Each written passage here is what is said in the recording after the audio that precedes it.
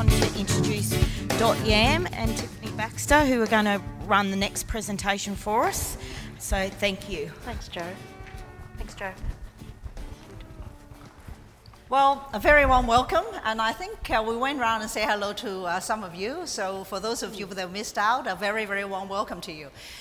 One of the things that we both agree when we were driving here is that we need to send you a big congratulations for your insight and awareness that self-care is so important. I was talking to some of you back there, and I remember back in the 1980s, there are a lot of articles actually written about nurses' burnout. And in those days, and we've already started teaching about self-care and putting yourself as the number one a person. And I've written to area health and so on and so forth, but the letters were ignored because this is not a clinical course. Why would we invest in nurses to go to a seminar that would care for themselves? This is not clinical, right? So in other words, what it says to me is that we care about the patients around us, the external environment, and yet we have got nothing about, for us. My philosophy and my belief is that if we look after ourselves, then we have something to give, because if the world is down, is so low, we dig deep and dig deep and dig deep and keep giving, then it's nothing to give at the end of it. So that's why we have got, you come across situations where people are very cranky and they're very upset and they shout and they're not cooperative, they judge others, everybody's lazy except me, kind of stuff. So it builds a very distorted picture. So we are going to start today. It's actually all about you. Yay! It's about you, yeah. Tiffany? Yep. I genuinely congratulate you for coming today. I'd just like to introduce myself, if I may. My background is in complementary medicine. I worked also as a manager in an aged care service in the community for a few years, which I absolutely loved, and did my best at that time. When I heard you to speak, I remember I was putting in about 600 services a week, and I had 17 AINs working for me. And at the time, it wasn't as significant, I guess. It was significant. I see the significance now that I work with everybody so closely the way that I do. I did my very best to make sure that the people, the AINs that were working in that organisation, had a life outside of what they were doing. I did my very best to make sure that their needs were met. And like I said, I appreciate it more now than I did then. I was just feeling like I was doing the best that I could then. But I found it very rewarding to be part of a system that was supporting others in the community. Dot loves me to tell everybody that I'm a chef by trade, somewhere in a very distant memory of mine. Although these days I'm a firm foodie. I love my food, and I certainly love the healthy side of food. It's really something that I've focused on in my life for a good 20 years now, I'd say. What I eat, when I eat it, why I eat it, and what I drink. So today we're going to talk a little bit about food, and we'll talk a little bit about emotional eating as well. But certainly it's one of my passions. These days I get to work with the lovely Yam, and I feel very grateful to be able to be speaking with you today. And another part of my work is I'm a personal and professional development coach, which means that I work with people one-on-one. So, they're at a fork in the road, they're trying to work out, what they need to do in their relationship, their career, their health, or some other part of their life. And I get the privilege of being able to work on one-on-one with them and help guide them forward in their lives. So I feel very privileged to do the work that I do, and I'm very grateful to be here. I look forward to having some fun with you today. We are often known to be travelling interstate, and we've got a pink bag that we drag behind us full of stuffed toys and chocolates and, pieces of string and all that kind of stuff. So we often wonder what the X-ray guy thinks when we go through. I don't have my stuffed toys today, so we're safe. However, we have some other things that we hope will be of interest to you and that will support you, like Judah said, as you go through doing the thing that you love to do most. I wrote an article which you have on your table in front of you, and essentially I agree with Judith, and that is that what we want to do is support you to be beside the bedside and not in the bed, because without you, where would the healthcare system be, and where would those people that are there waiting for your support and care be without you? So, if we can encourage you in any way to take yourself and put yourself first and begin today, if you haven't already, to self-care, then that's what we're here to do. Okay, I didn't introduce myself, but you will know more about me when you're actually reading a little bit about my profile. I have a nursing background, very strong nursing background, and I started my nursing career as an enrolled nurse, now the rest is history. So anybody can do whatever they desire to do, and the main thing is that how do you have the health and the vitality and the energy to actually go through the path. Yeah, I'm actually a lot older than I look. This is about 110, but anyway. And I will tell you some of my secrets today. Yeah. Okay, so Okay, great. I would really love to spend just a few moments asking what's brought you here today. I'd love your take or your story on what brings you here today. So anyone would love to raise their hand or tell us all about it, that would be wonderful. Please. Just a couple of people, just what brought you It's a lady on the here left. today? Yeah, Thank you. Hi, I work in kids' mental health, so it's usually very rewarding, but the last couple of weeks have been really stressful because of our clientele. They've been very aggressive. So when I saw the email came up, I thought this would be a really...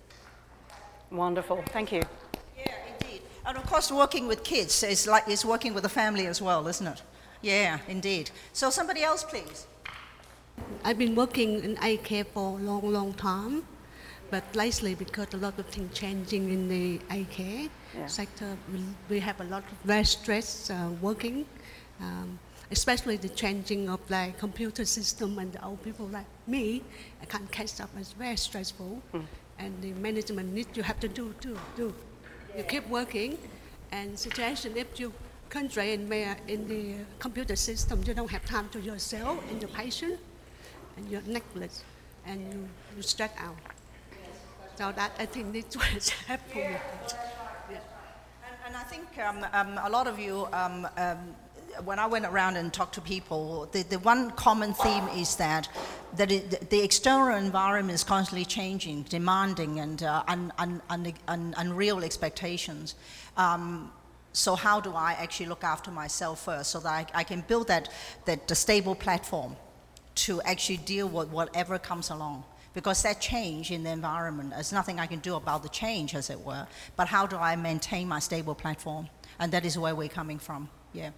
So maybe we will start, and then... Might have one more. Please. This lovely lady Thank put you. her hand up. Thank you. Thanks, Louise. Thanks. Hi, I work in nursing administration, and I recognise that my resilience level has dropped significantly in recent times, and finding it really hard to keep going. And despite my looks, I'm actually younger than I look. And the face of retirement within 10 years just seems amazingly scary for me. One thing that I want to say actually is that, which is relating to the people's feedback so far, and that is that, let's say, take me as an example. I am me, but I also step into different roles. So I might be a role of a mother, I might be a role of a nursing administrator, I might be a role of a sister, a niece, I love dancing, so a dancer. So that's kind of, we in life, we have many, many different roles. And each role, there's an expectation. There is a demand. You know, as a nurse, there is a demand, there is a certain set of expectation. So we constantly try to fulfill those roles, and also look at, like if I turn you all into mirrors, every person I look at will give me a different image of me. So then I will have to guess, oh my goodness, Emily's looking at me like that. Well, what is she expected of me? Yeah.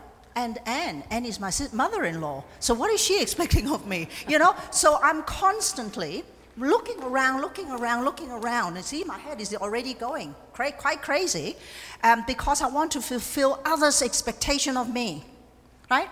But I'm actually stepping into each role, but that interpretation of I have to fulfill every role and meet everybody's expectation could be quite a real one, and that really stresses us out.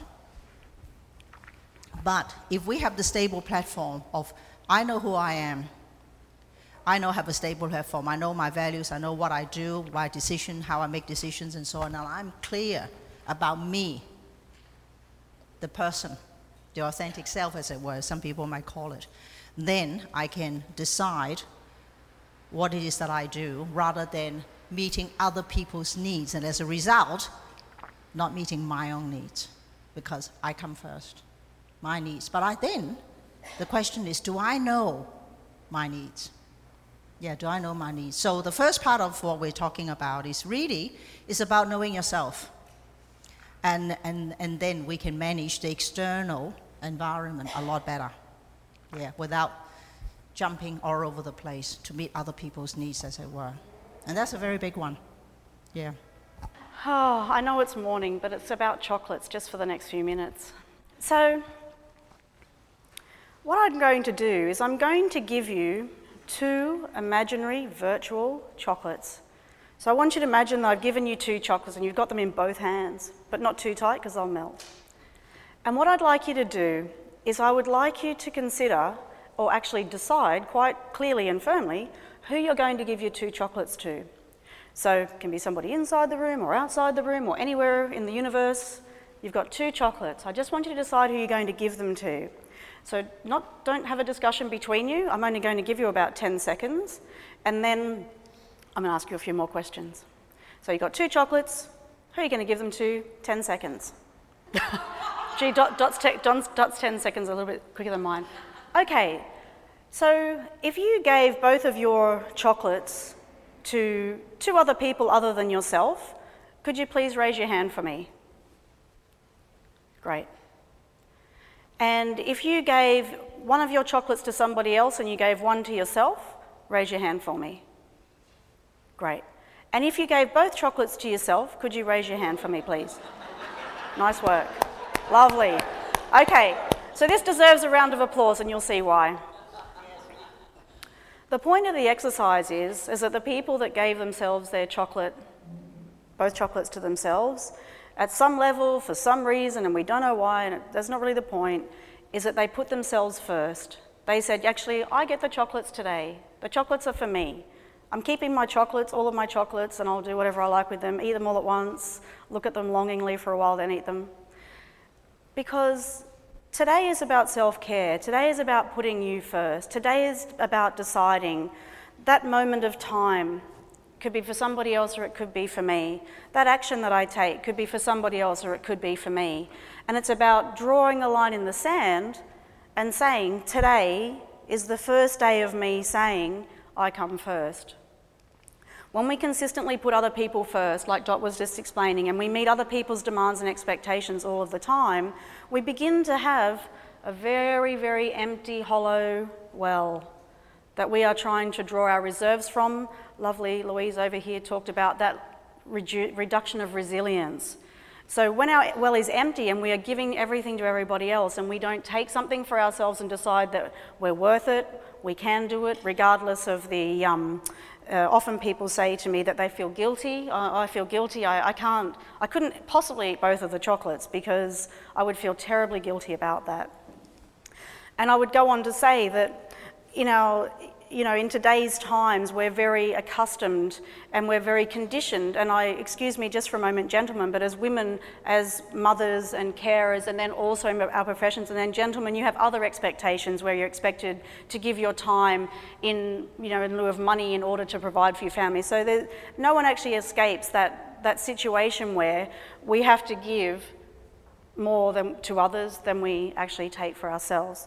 So if you're willing, mentally, normally if I had a smaller group, I would have a line on the floor in front of me, and I have everybody cross the line and say, today is the day that I decide that I come first. So if you haven't made that decision and you'd like to, then I would ask you to mentally and just somehow in yourself decide that today is the first day for you. So I'll give you a couple of seconds to choose that. So I would give the chocolates to them. To your twin granddaughters? So I Yes. would give them the chocolates, and I Yes. would get a lot of pleasure out of that. Yes. So in some ways you lose your pleasure if you're giving it to somebody that you really want to give it to by keeping it for yourself. So where does that fit in? So where it fits in, Anne, is making sure that you've already had 2 chocolates before you give another 2 chocolates to somebody else. I gave mine away because I didn't want them. Because I don't eat chocolate. That's right. Yeah, that's right. Look, Lloyd, I take your point, but I know that if I gave you something that you did love, whatever that, maybe it's cake, maybe it's, who knows what it would be, maybe it's skydiving. Yeah. If I gave you that thing that you wanted and I said to you, are you keeping it for you or are you giving it away? Ultimately, because we're talking about self-care, I would like to think that you chose the skydiving for yourself. And then if you want to take a friend with you, like Anne would like to give her chocolates to her grandchildren, you've already done the jump, but you've encouraged your friend to come with you so that you can have the joy of sharing it together. So long as you get the chocolate first or the thing that you love first, and you've given that to you, and you have reserves and resilience and extra for somebody else, perfectly fine. Yes. If you've got all the reserves in the world, go ahead, go crazy, give it to everybody. What I'm wanting to illustrate is that if your well is empty and you haven't skydived, eaten your own chocolates, had that bit of cake, gone on the holiday, had some time out, meditated, whatever it is that cooks your biscuit, floats your boat, whatever that is, if you haven't done it for you, then you won't have it for somebody else. So make sure you eat your chockies first and then give somebody else your chockies. Yeah. Or are there another chocolate? Yeah. It's your discernment. And of course, when you discern, and if you are really hungry or thirsty or really, really tired, exhausted, and so on, then the clarity, you lose the clarity of your decision making. So then you continue to give, and like that. It's like you forgot about that you are here. You come first. And that is the thing. Like for example, excuse me. Yes. Yeah, with Anne, have the great pleasure of giving the chocolates to the grandchildren and seeing them very happy, right?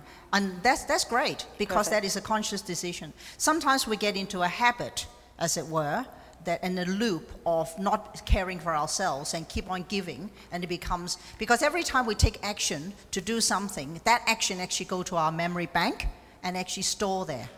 So it becomes a reaction.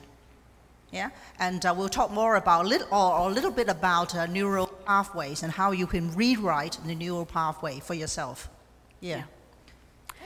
In the meantime, the slide that I've chosen about the oxygen mask. So everybody know when you're on an aircraft, if it depressurizes, what's going to happen?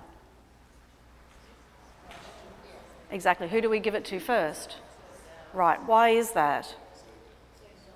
That's right, because if you don't help yourself, you can't help anybody else.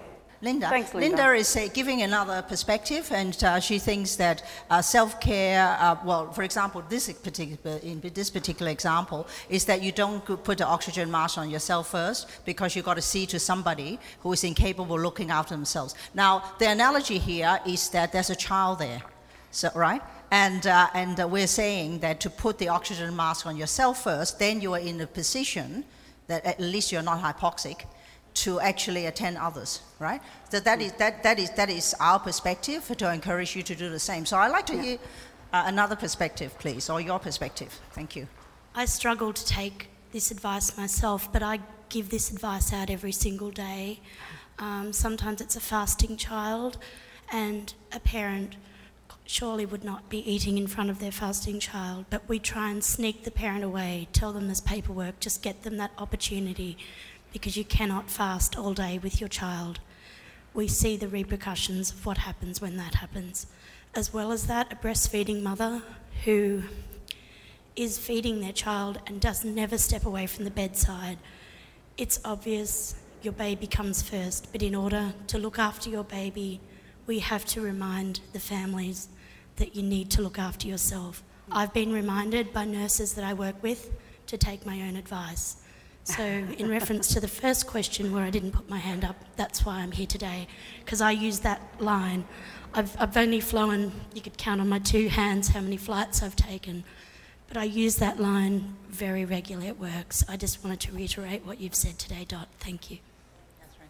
I just want to have somebody else just to see what they think about it, because this is a key issue, and that is, do we give ourselves first so that we're in the best position to care for others, or we care for others, and then where are we then? Yep.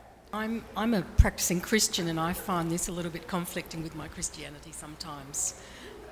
Sorry. As a Christian, it's all about giving, and that's where my conflict lies. But I understand that I must be self-caring as well, because I know if the well's dry, I've got nothing to give. Yeah, so it's a bit of a balance. And I empathise with that, because I remember I was told that that we are called sisters, because there's a lot of going back to history, that nursing is sort of like in the old days, that is sort of in line with the religious beliefs and so on, and that is caring, giving. The truth is that if we keep on giving and not replenish, then we have an empty well.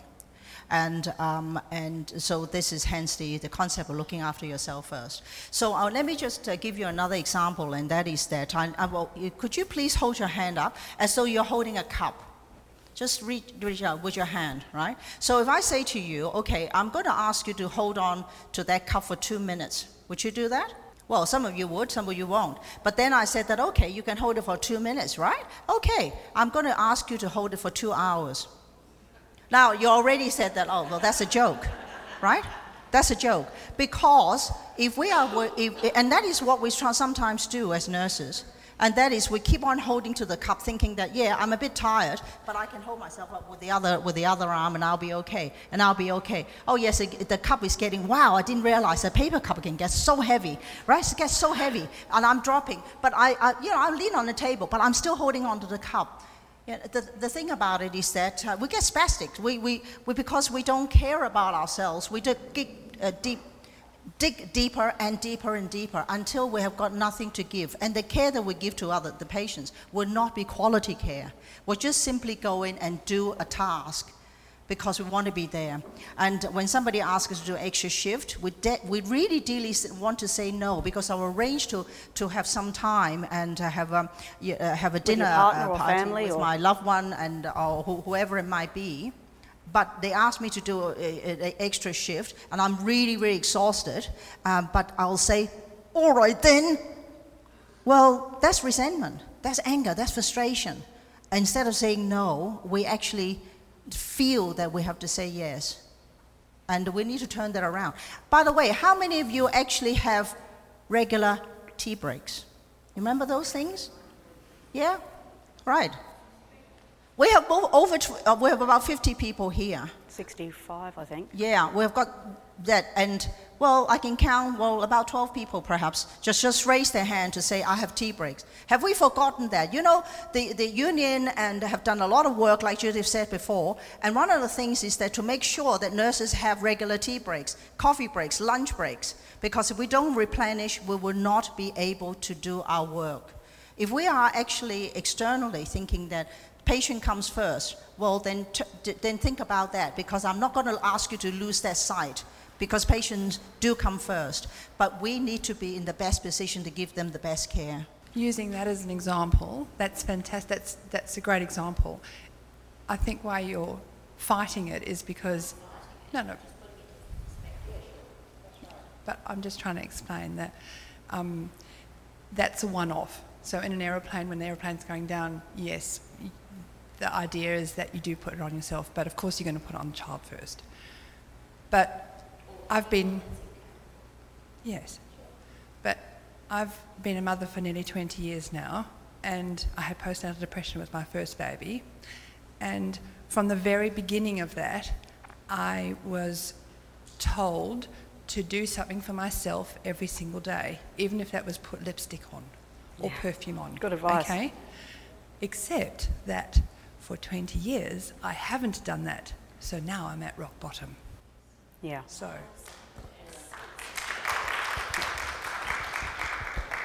And I think as we go along, you will have more information about how to actually reinforce this analogy, as it were. Yep. Yeah. So.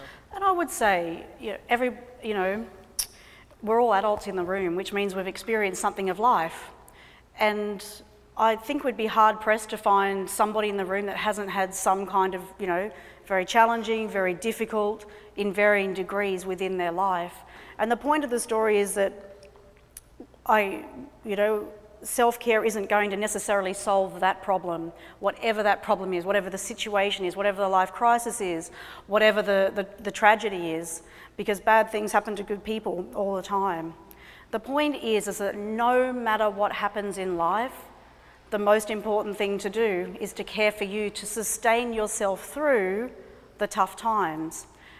So whether that's on the ward, whether that's at home, whether it's in your friendships, whether it's in your own personal.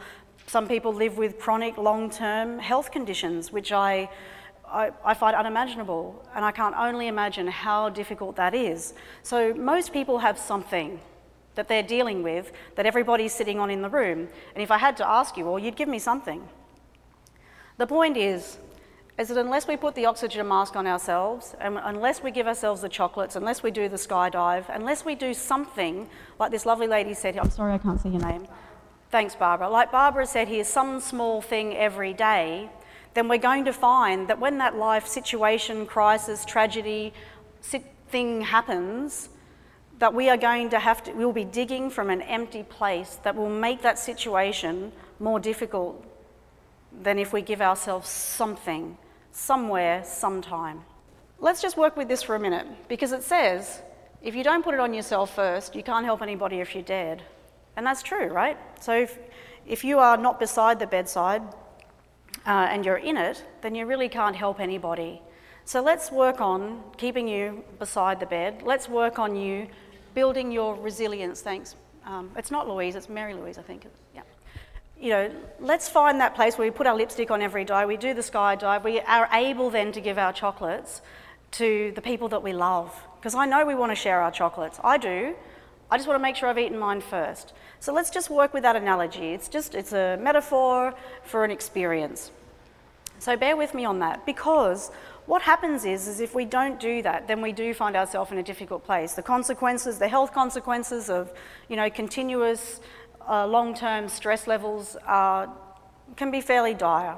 All sorts of, heart disease, diabetes, all, the top 5 health concerns in the world today are very much lifestyle-driven diseases as opposed to communicable disease or some other thing. So this element of lifestyle in our health is vitally important to be addressed. So if we look at the factors that affect our adrenals, if you like, that level of stress, because when we're keeping up with the Joneses, buying the bigger house because we want to look like we've got it, going on that super duper expensive holiday just to be seen to be doing it, when we are giving everything that we've got to everybody else and not taking care of ourselves, and these other factors are in play where we're stressed, we're overexerted, we're not sleeping, then the health implications of that then become a real concern. And so self-care is not only all that feel-good stuff about finding some time to meditate, taking some time out walking on the beach, it's also about ensuring that your long-term health sustains you to be in the profession that you love most. Because nurses do their work, from what I'm told, because they love the work. So if you just take a moment, and on your sheet it says list the top 5 stressors, or the factors that are affecting you, elevating your stress, keeping you from self-care. Just take a moment to do that for me, if you will, please. The thing that stresses you out most, that keeps you most from self-care, might not necessarily be on that list. So if it's something else, go ahead and write that too. These are just a guide, just some prompts to get us thinking. This exercise is around identifying the things that are placing pressure in our lives, the things that are increasing our stress, reducing our ability to self-care, and potentially having long-term consequences around our health and the choices that we'll make regarding our work and our families and ourselves. So does anybody feel like fessing up and telling me the couple of top 2 things that are stressing them out? Lack of sleep, I'll say it, Dot. Excellent. Yeah, that's right. And poor eating habits, great. Very, very stressful on the body. Not sleeping and not eating well. Yep, go for it. The disrepair of your house. Yep. Physically exhausted.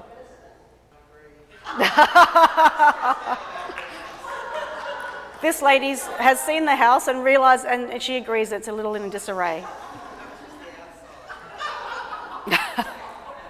Children, yep, son's still at home.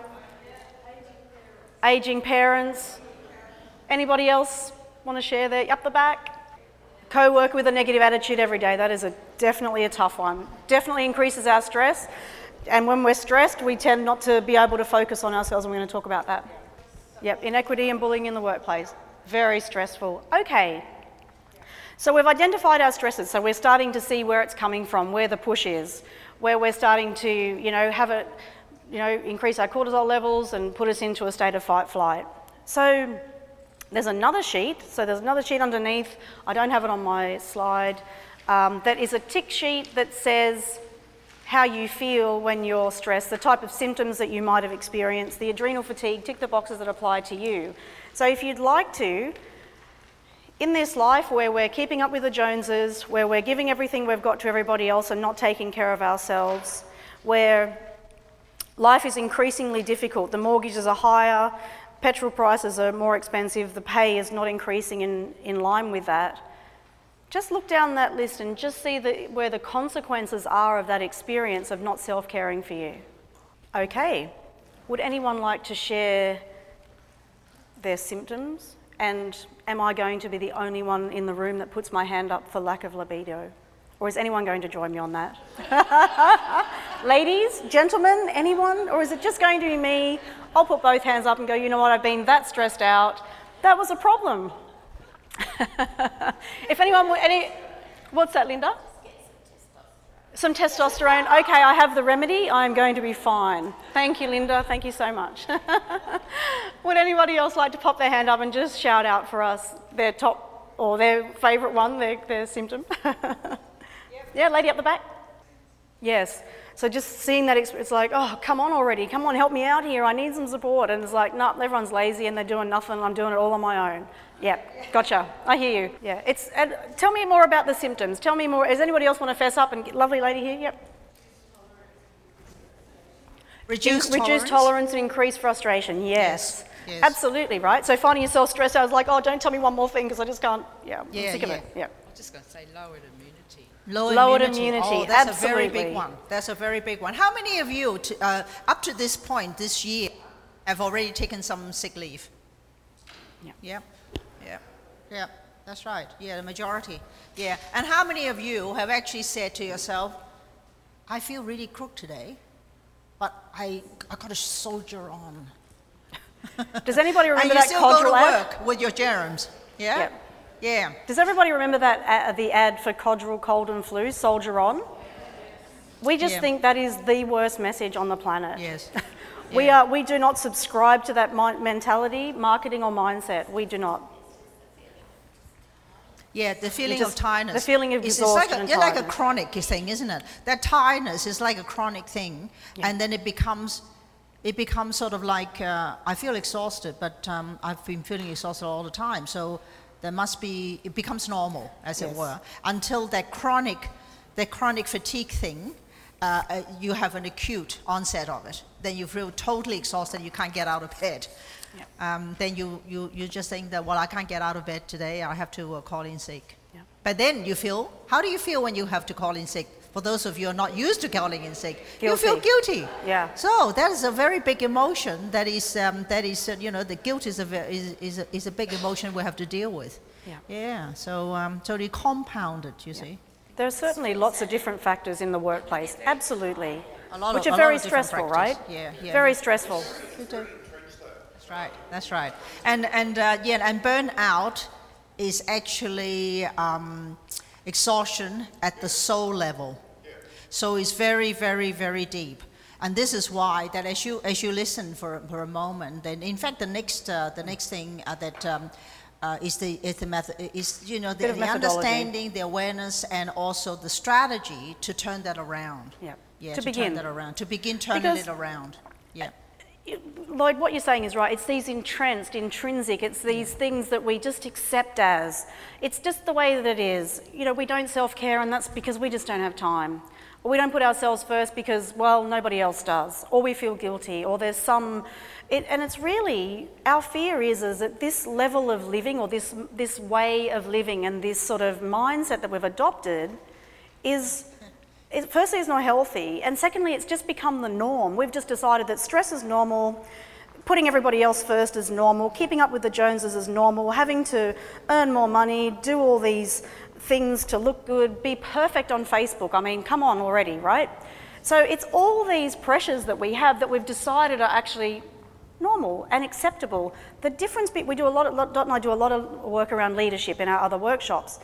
And I say, every single time, when you decide to be a different kind of a person, when you decide to be a leader, this is self-care today, we're talking about leadership. When you decide to be different, let's say that, when you decide to go against the norm, then you're going to get some pushback. You're going to get some funny looks. You're going to get people telling you, that's not the way we do it around here. We do it this way, and you better do it like that, otherwise. And I appreciate the pressures, so I'm just giving you a general overview of, when we make a change, we get pushback often. Yeah, sure. Sorry, I just want to say, 30 years nursing, midwifery, and everything that you have said, 16 months ago, I had a month's holiday. The night before I was to go back to work, I just could not mentally go through those doors of that hospital. Yeah. And I have had to take carer's leave. Well, I look after my husband too, but sick leave, I'm taking everything. And on long service, half pay, so I'm willing financially to suffer because I really feel I cannot go through the doors of that hospital ever again. So I just want to see anybody else feel that way. I don't like the feeling this way. I want to work, but I'm going to have to find alternative work because I cannot do hospital work ever again. Yeah. I really feel like I've got PTSD. Yes, I really do. Yes. What came to mind when you were talking about, taking breaks and, looking after ourselves and, the stress has become the norm. What I've noticed, and you all would too, for such a long time, it's almost the staff want to push on because they want to appear that they're strong, they're coping. Yeah. They're superheroes. I work in a critical care environment at the moment. And they're almost rewarded for that as well, because when I mentioned the point earlier about some, inequities, if it's also a way to progress in your area. You are given more opportunities if you are seen to be strong, coping. You can, push through anything, and that's becoming the norm. Well, thank you for that. Thank you for sharing. And also, too, all of you sitting here, maybe for the first time, maybe not even that, is that, we're all in the same boat, so we need to do something about it. Now, let me give you the good news here, and that is that, let's say there are 50 people here. I know that there are more, but let's say 50 people. Each one of you be the leader to make one change, one small change. Put your lipstick on. One small change. I'm waiting for the photos. You know what? You are actually breaking a cycle, and you're breaking a cycle. And also, you be the leader to make that one change, and then you tell another one person about your change and how you're going on the path of caring for yourself, number one. Then each one of you tell one other person, you have got 100 people, right? Because there are 50 people here, you tell one person each. You only have to influence and persuade one other person to follow your lead. You have 100 people. 100 people talk to one other person each, you have 200 people. That is how we need to spread the news. This is how we need to spread the news. But we can't spread the news if we don't set the example. My favourite expression is this. It's the choices we make and the actions that we take that creates change, determines our success, gets us where we want to go, gives us what we want. Talk just very briefly, it's that idea that when we make a change, that can feel odd and weird for other people.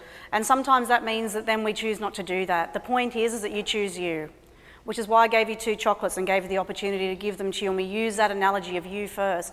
And I'm going to say it 100 times today, it's about you. Because if you want it to be different, it won't be different unless you make a change to make it different. So while we accept the norm that we have to look perfect on Facebook and keep up with the Joneses, however it is, whatever the scenario is, while we accept it and we don't change just ourselves, and we can't change, the key to this is you can't change anybody else. You can only change yourself, only ever. So in changing ourselves, sometimes we influence other people and sometimes we don't, but the point is that you begin to change you. And I know that this forum happened because there was an overwhelming response from your profession that said we need this kind of information. So what I'd like to do next is, I'll hang this up for you at morning tea if you'd like to take photos or write it down. So what I'd like to give you, I'm aware that, let me just pull this out. I'd like everyone to see this as much as possible. And I'll do my best to show you. So we've identified it's just an it's whatever it is that drives you to that point where you're so stressed. No, just bear with me for a second. It's whatever it is that takes you into that place where you're so stressed that you forget to self-care or you don't choose to self-care. So it could be anything, whatever it is, whatever the pressure is for you, whatever takes you away from yourself is the thing to note. So let's look at a methodology to begin to. We've identified some of your stresses. We can see we can see the symptoms of that. So what we need to do then is like, what are we going to do about it? So what I do is I use this acronym. It's called HALTS. And you may have seen it used in other applications as well. Just write what it stands for. So HALT stands for hungry, angry, lonely, tired, and sick, around the other way. And what this acronym and what these words here help you do is identify where your stresses are coming from, as well as on the adrenal burnout man chart that I gave you. So you have a couple of resources to find out where your stressors are, because it's only when we know what they are and we can begin to unpack them and do something about them that we begin to create change. So who in the room is the kind of person when they're stressed reaches for sugary foods? Yep. And who reaches for salty foods? Who reaches for the coffee? Who reaches for the red wine? We've got lipstick and red wine down the front here, ladies and gentlemen. So very often we reach for those types of foods, some stimulant of some kind, chocolate being one of them, the theobromine in it anyway. And so what happens is that when we reach for those types of food, those stimulants, and some people are using harder substances than that, and I really want to acknowledge that because in today's world they're accessible and they are being used by people that you might not expect, maybe someone that you know. So don't discount that as well, and I don't either. Recognising that those types of choices, and when we use them and eat them and consume them, actually is very, very stressful for the body. It actually increases your adrenal function or pushes it beyond its function actually, and is inherently stressful. So the key then is to know that there are alternatives to those types of food and beverages that are actually supportive of us. So if you're finding yourself as one of those people that uses those types of food to reduce your stress, and if we wanted to just talk about emotional eating for a moment, often those foods are used when we're emotional because they're the most soothing to us. So why we emotionally eat, is often because we're very stressed or because we don't want to face a feeling that we have coming up, so we use food to pull it down, which is why people also drink and smoke and use other harder substances, because those feelings come up and they don't want to feel those feelings, and so they choose. And I know there's a whole bunch of other psychology there. I'm generalising at the moment.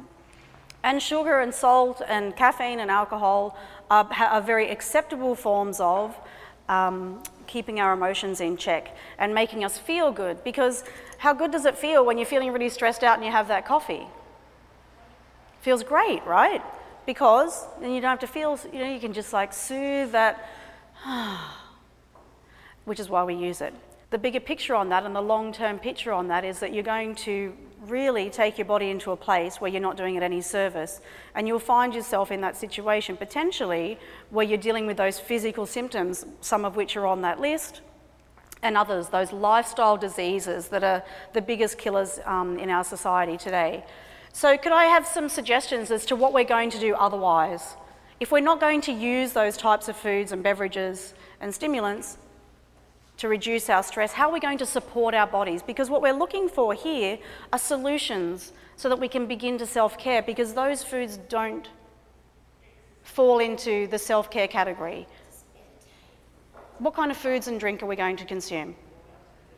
Water, exactly. What else? Just shout it out for me. Caffeine-free tea, herbal tea. Herbal teas, great. Anyone else? Broccoli, anything else?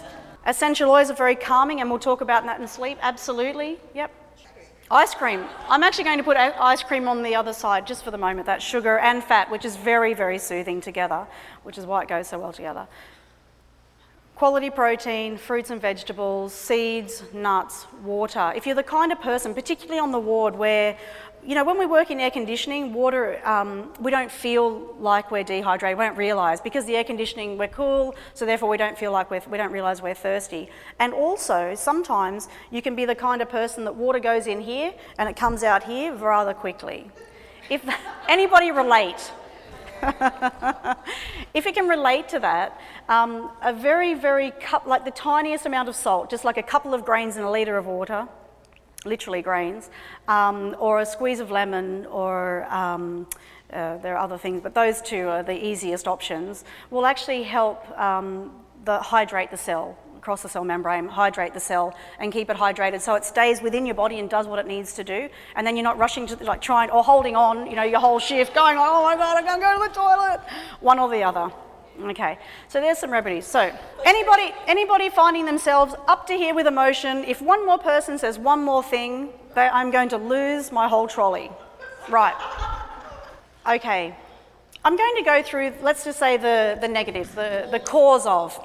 Lonely. Anybody feeling unsupported, lonely, like they can't talk to anybody, like they are not able to reach out. There was a wonderful study done by a woman called Susan Pinker, who went to one of the blue zones in the world, which is the healthiest, longest living populations, one of the 6. Her research was about why they lived the longest. And the determining factors, so she had 10 determining factors. At 5 and 4 were what you ate and what you drank. At 3 was whether you'd had a previous heart attack or not. At 2 was an intimate relationship, like a close intimate relationship with one person, like marriage or relationship. And then at 1 was social connection. So bear that in mind, that as a remedy for loneliness, that lonely, unsupported feeling like you're not connected, it's essential for our self-care that we connect.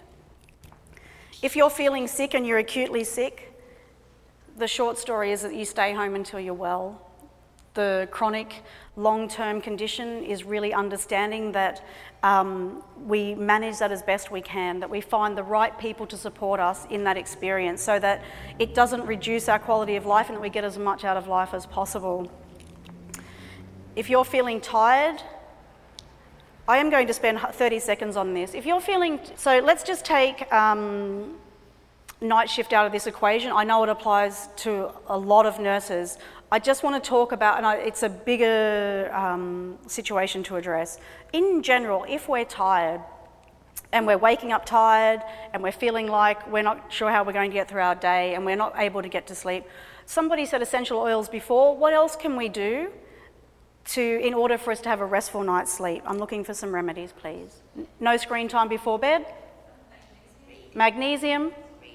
Meditation, and a bath. Relaxation tapes. Beautiful. Absolutely. So no stimulants as well. So none of those foods that we talked about before. Screen time, reducing that.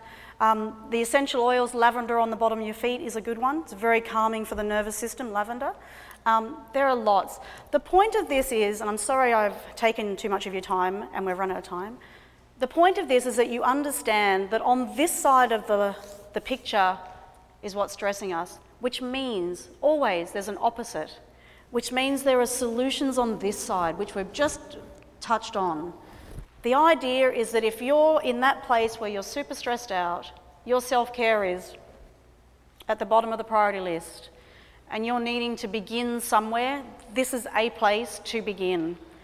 Is it here? Is it here? Is it here? Where is it that it begins? Which one thing? One small thing, Dot said before, identifying one small thing that we can change and do for ourselves daily, thank you, that we can do in order to begin to self-care. It's drawing a line in the sand. It's deciding the chocolates, the skydiving, the lipstick is mine first. Filling your well. Giving yourself some place to come from so that you can be beside the bedside, a grandmother, a friend, a daughter, to yourself, in your relationship, however it applies for you, wherever you want that, wherever you, we are inherently giving to others, and I think that's a beautiful thing, and I love to do that too.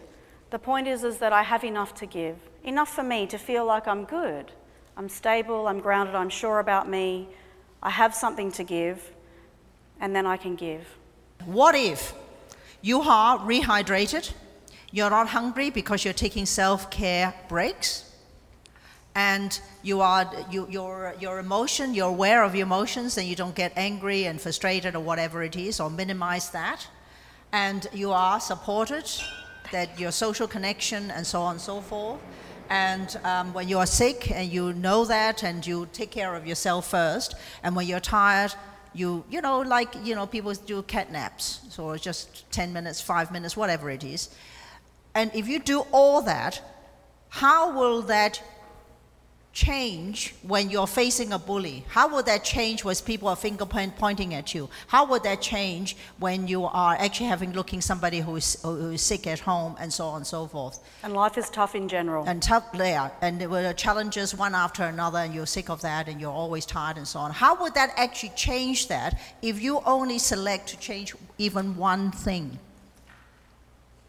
Yeah, think about that, and be honest with yourself, and choose one. Just choose one, like I said. Just one. Begin. Just one thing, then you are breaking the circuit. You're breaking the circuit. One thing consistently over time. It's the choices we make and the action we make on our choices that makes the difference. And if we don't begin, then we don't begin. Yeah. We don't choose, we don't act, then we don't change. So we support you to change. Yeah. So more about choices after morning tea. Yeah. Thank you. Thank you so much.